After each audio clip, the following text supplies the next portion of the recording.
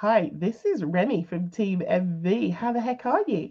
I'm the user success lead here at MemberVault. And if you don't know what the user success lead is, essentially my job really is to help to educate and motivate and inspire a lot of our users, our MemberVault users.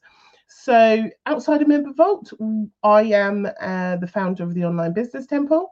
And what I do is I help businesses to scale up using systems, tech, and advanced mindset wizardry. So that's kind of what I do outside of MemberVault.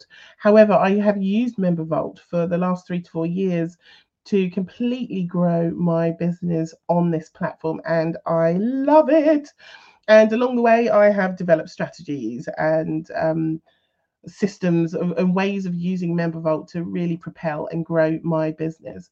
So I'm going to be very soon doing some episodes on the Vault podcast, and I'm really excited about this because what I'm going to be doing is sharing snippets with you of Q&A type episode. So you guys get to ask questions and I will come in and respond to those on the podcast. So they will be really useful for you. How-to episodes and strategy episodes, how you can use MemberVault in different ways.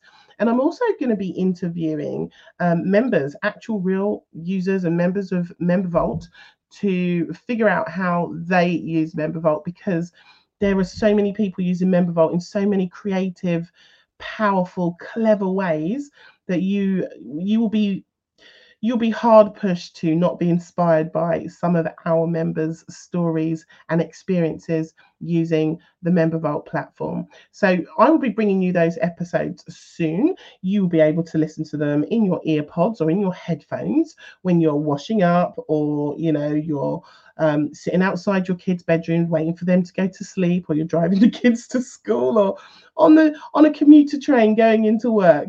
You'll be able to listen to some of these upcoming episodes from our MemberVault users and from me as a user success lead, sharing with you some real strategies and real ways in which you can use MemberVault to grow your digital presence online.